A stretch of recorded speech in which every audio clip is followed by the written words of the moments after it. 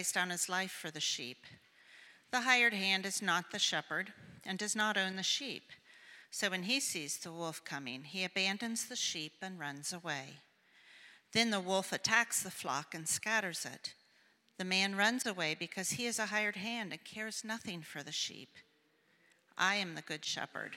I know my sheep, and my sheep know me. Just as the Father knows me, and I know the Father, and I lay down my life for the sheep.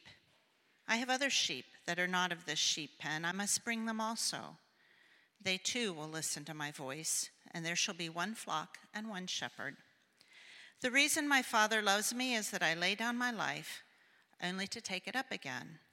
No one takes it from me, but I lay it down of my own accord. I have authority to lay it down and authority to take it up again.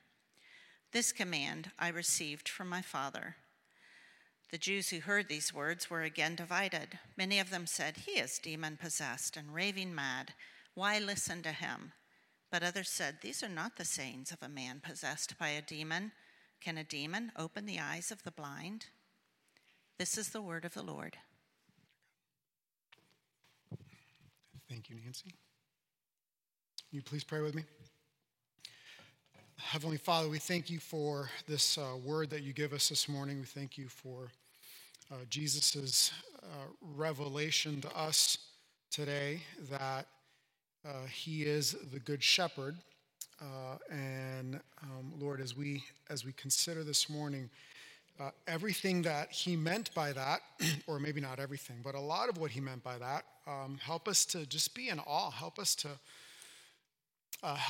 to be in awe of you and of how Jesus is filling and fulfilling and recasting all of these promises that you made in the Old Testament. We ask this in Jesus' name, amen. So I have to tell you, I feel this morning like that person that's just gotten back from a trip, which we just did, right? We were at Bible study this past Wednesday, and folks asked how the trip was. And so, you take out your phone and you do the obligatory, let me show you some pictures. So one of the things that we did on the way back was we stopped at the Petrified Forest National Park, which is amazing. And so I don't remember who it was, I was showing somebody a picture, and I looked at the picture, and I was like, this doesn't even begin to capture how absolutely beautiful the Painted Desert is.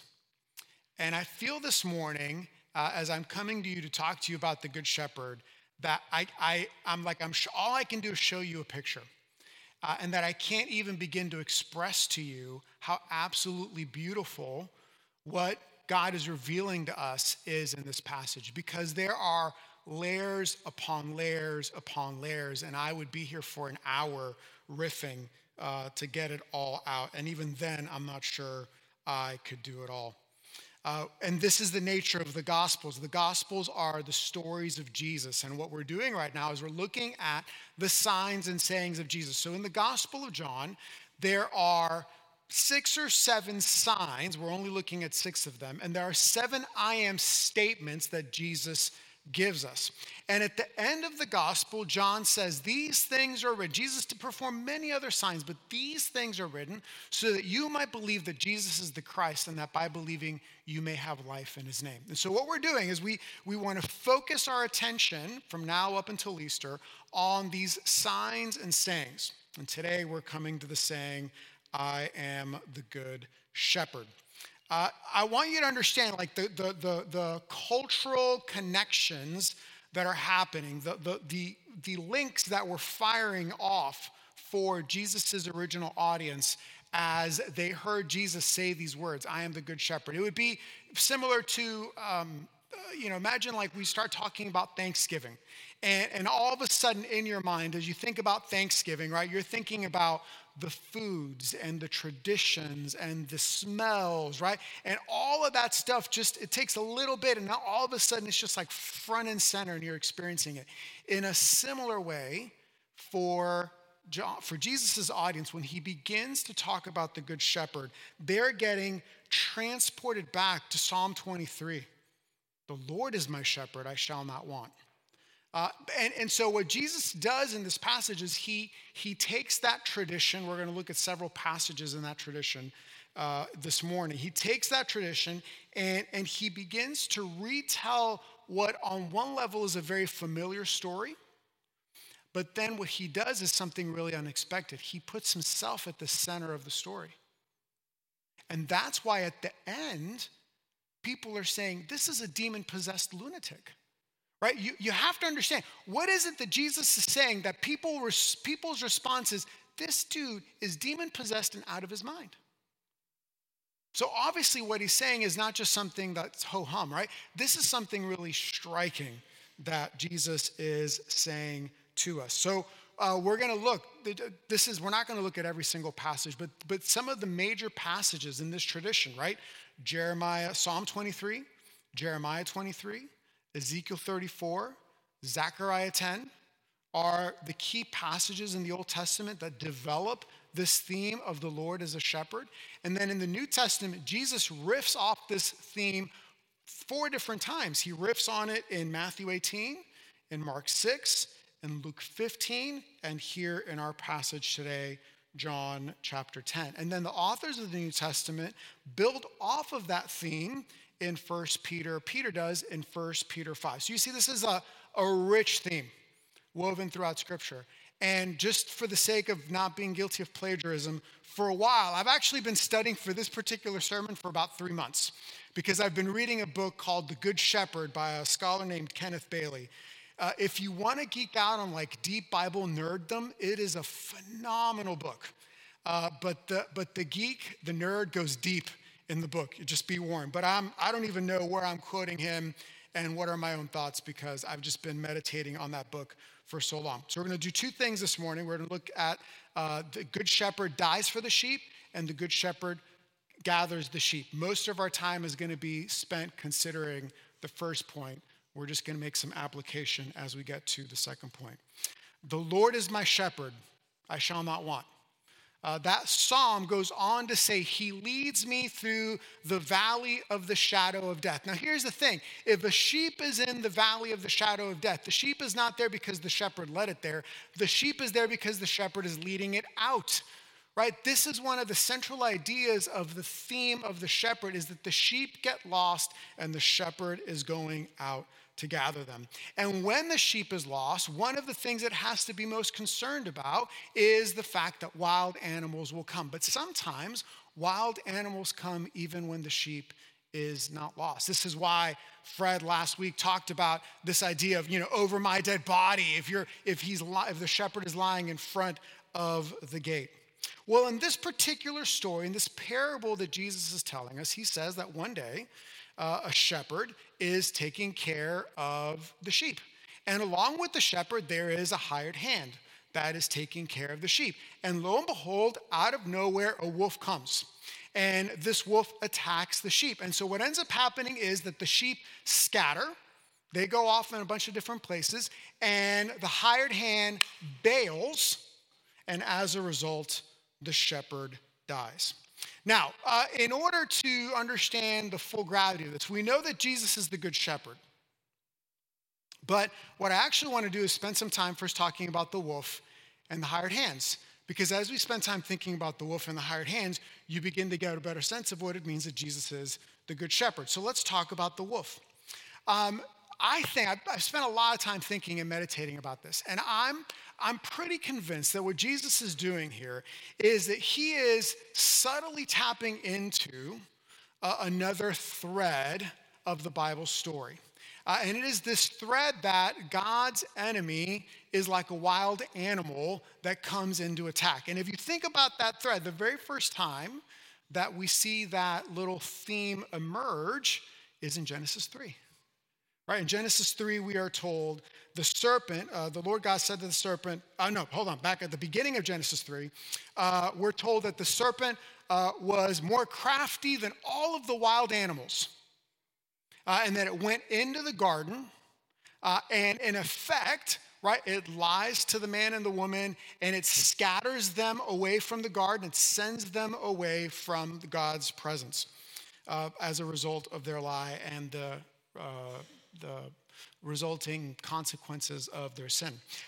But then, this is what God says. He says in Genesis 3:14 and 15, the Lord said to the serpent, because you have done this, cursed are you above all livestock and all wild animals. You will crawl on your belly, and you will eat dust all the days of your life. And I will put enmity between you and the woman, between your offspring and hers. He will crush your head, and you will strike his heel. So this is what I think is going on. I think that Jesus is, by saying, hey, there's this wolf, there's this wild animal that comes in to where the sheep are gathered and attacks the shepherd. And as a result, the shepherd dies.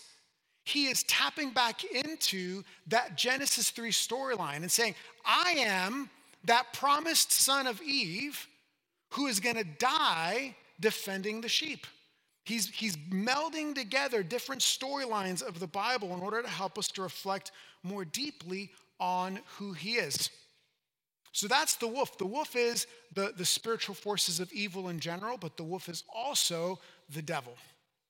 What about the hired hands? Who are the hired hands? Well, again, we got to tap into the previous storyline.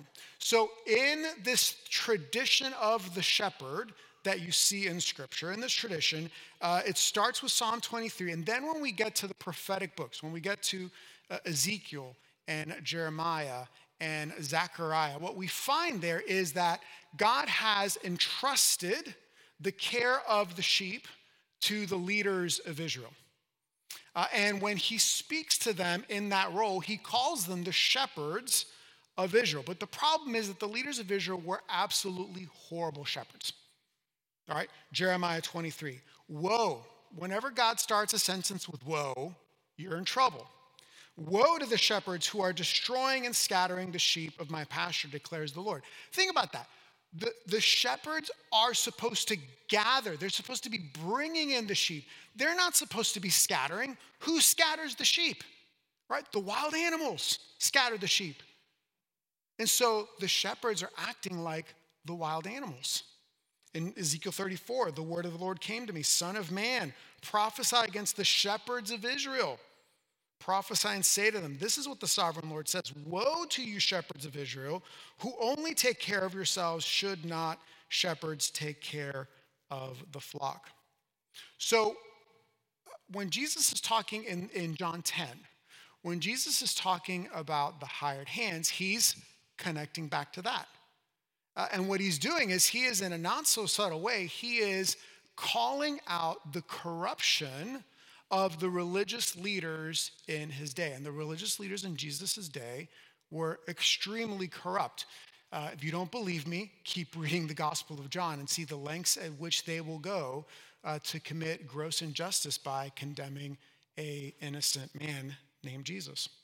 So Jesus is drawing from the corruption of Ezekiel's day and the corruption in Jeremiah's day and how God prophetically condemns their corruption. He draws on that to address the corruption of his day, right? But what does this speak to for the corruption of our day? Well, again, remember that this theme, this thread, is found throughout the Bible. And so what happens next is after the story of Jesus, after the gospel accounts, that Peter picks up on this theme and makes two important changes to it. He says this. So the first change is that the flock is now no longer just ethnic Israel, but the flock is now all of those who trust in Jesus. And the shepherds now are no longer the religious leaders of Israel, but they're the elders of the church. And this is what Peter says in 1 Peter 5. He says, to the elders among you, I appeal to you as a fellow elder and a witness of Christ's sufferings, who also will share in the glory to be revealed. Be shepherds of God's flock that is under your care, watching over them. But skip down to verse 4. The elders are underneath Jesus. He says when the chief shepherd appears, you will receive the crown of glory that will never fade. So what happens, right? In the New Testament era, the era that we live in, Jesus is still the shepherd. He's the good shepherd. In the context of a local church, right, those who profess the name of Jesus, those who believe in Jesus are now counted as the sheep, and the elders are the shepherds that work under the authority of Jesus, and they're being told, you're being held accountable for the way in which you do the work of shepherding. And the problem is that we know that that is sometimes abused really, really badly. I've had enough conversations with many of you here in this church to know that some of you have personally experienced abuse from people who, in the name of Jesus, have totally taken advantage. And they are like those shepherds that God condemned in Ezekiel 34 and in Jeremiah 23. I know some of you have personally experienced it. You've graciously confided your stories with me. I know that that some of us have seen it. Maybe it wasn't us, but in the context of the churches that we've been a part of in the past, that we've seen those kinds of abuses happen. And I know that all of us, if we're paying any attention, have certainly heard about it. And the sobering thing is, right, it can be really easy for us to be like, oh, well, yeah, that's a problem over there. But the reality is that we can't be so naive. In our own denomination, so Harbor City Church is a part of the Presbyterian Church in America. In our own denomination, over the last several years, there have been a number of really horrible, gross, disgusting things that pastors and elders have done. It is despicable. And sadly, our denomination has not always, in fact, more often than not, in some respects, has not held people accountable the way that it should be held accountable. Why do I share this? Because we need to understand that part of central to the theme of Jesus being the good shepherd is that he is condemning those who would abuse his flock. He will not stand for it, and that he will bring justice against those who, even in his name, seek to hurt his sheep. That's how much he cares about us. So the good shepherd dies. He dies because a wolf attacks. In this parable, the good shepherd dies because the hired hands flee. They take off. They're nowhere to be seen. But the good shepherd is not a helpless victim. Listen to what Jesus says in verses 17 and 18. He says, the reason my Father loves me is that I lay down my life only to take it up again. No one takes it from me, but I lay it down of my own accord. I have authority to lay it down, and I have authority to take it up again. This command I receive from my Father. So this is the really interesting thing that happens, right? So what Jesus is saying is he's saying, look, the Lord is my shepherd, I shall not want. Psalm 23, right? He is saying, that's me. I'm the Lord. I'm the good shepherd. You shall not want. He leads me beside still water. He leads me beside quiet waters. He leads me through the valley of the shadow of death. He prepares a table before me in the presence of my enemy. That's me. That's what Jesus is saying. The prophets, the condemned, the false shepherds, I'm condemning the false shepherds, right? I'm saying that the hired hands, those who should have been responsible to care for the sheep, they're still bailing, but I am willing to give my life for the sheep. And then what you see as this tradition kind of continues to emerge, you see Ezekiel 34. This is a long reading, but I'm going to read it to you. And I want you to focus on the word I 12 times in this passage, okay? This is what the sovereign Lord says. I myself will search for my sheep and look after them. As a shepherd looks after a scattered flock when he is with them. So will I look after my sheep. I will rescue them from all of the places where they were scattered on the day of clouds and darkness. I will bring them from the nations and gather them from the countries. I will bring them into their own land. I will pasture them on the mountains of Israel, in the ravines and the settlements in the land. I will tend to them in good pasture in the mountains heights of Israel with their grazing land. There they will lie down in good grazing land. There they will feed in rich pasture on the mountains of Israel.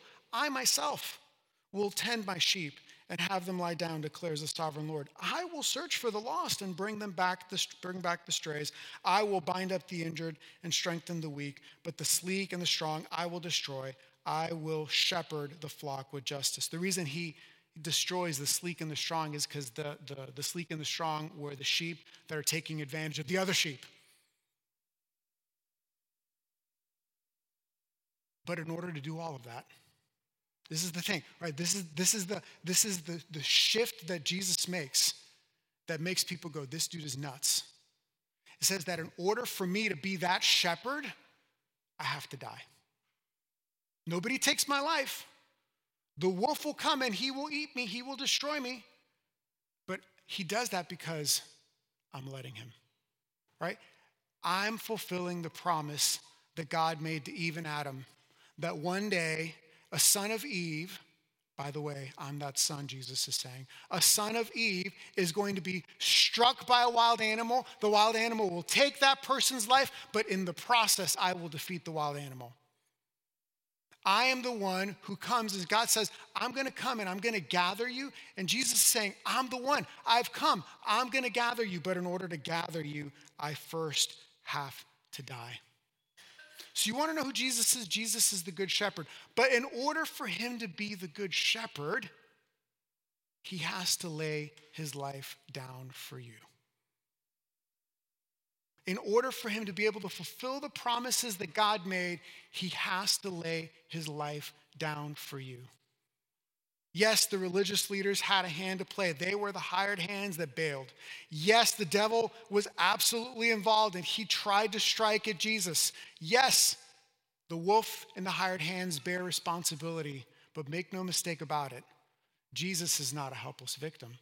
Jesus lays his life down for you so that he could be your good shepherd. But why does he do that?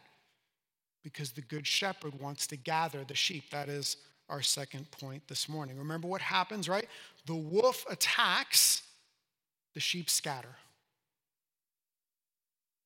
And you think, what do, right? The hired hands have left.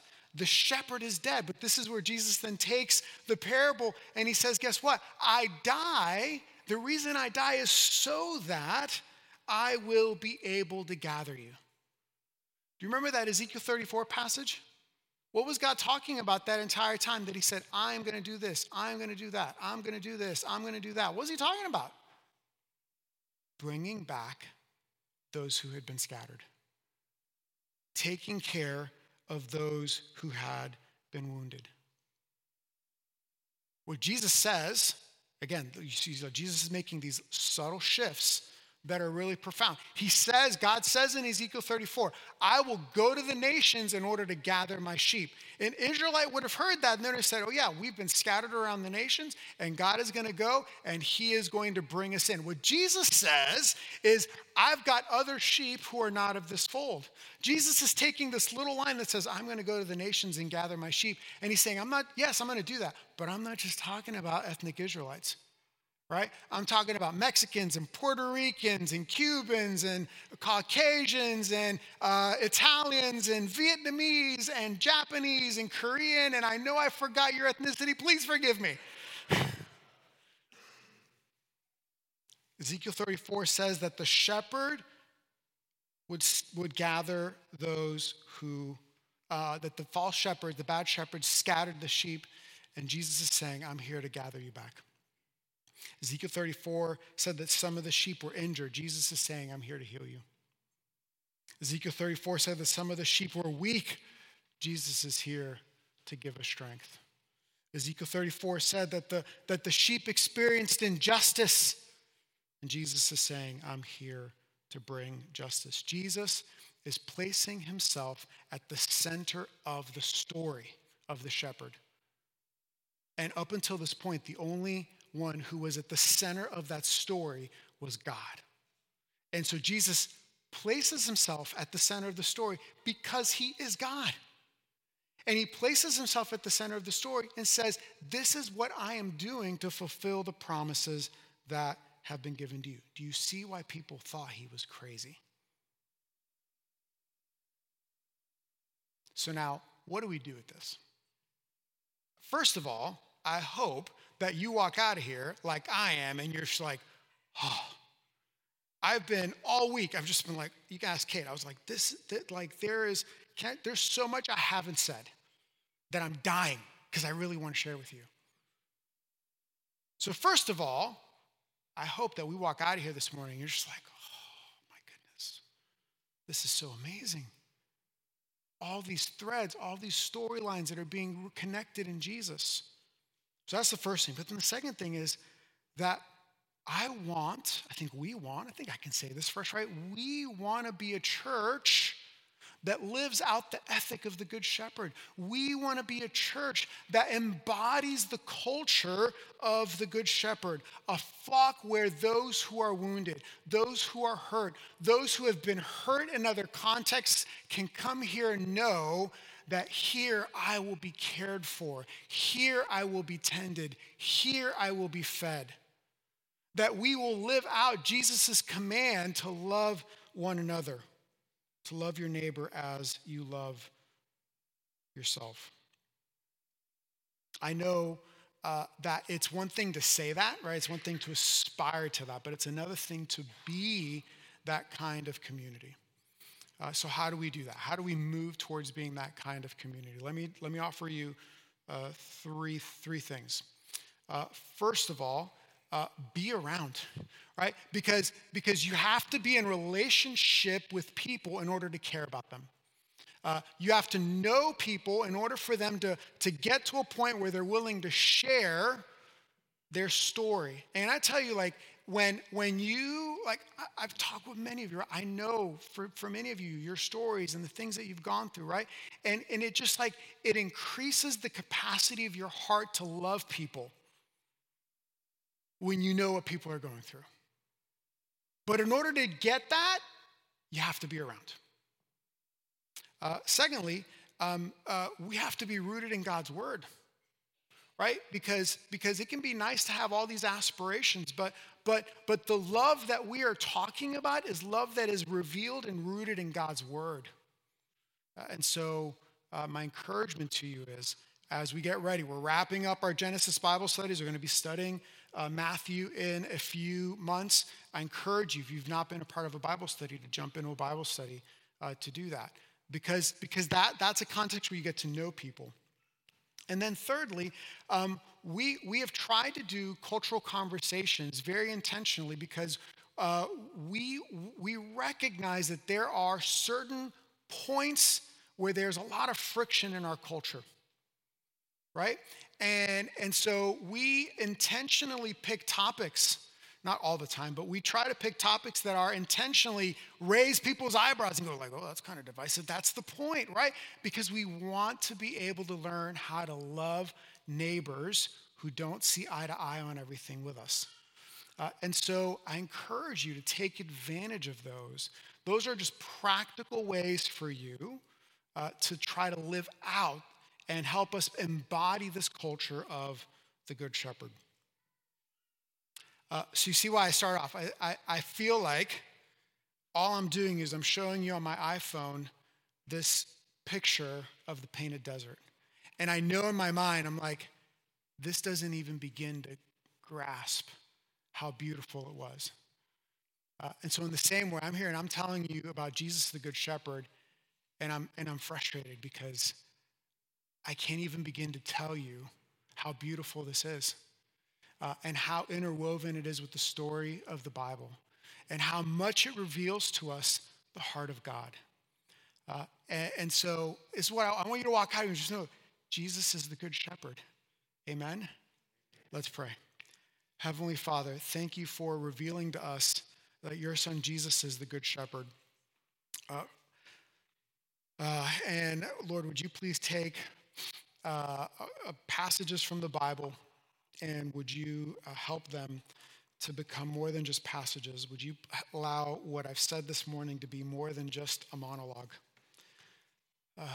but that we would really walk out of here with just amazement, awe at how you take this theme and weave it together in your Son Jesus, and make it so much more than the sum of its parts.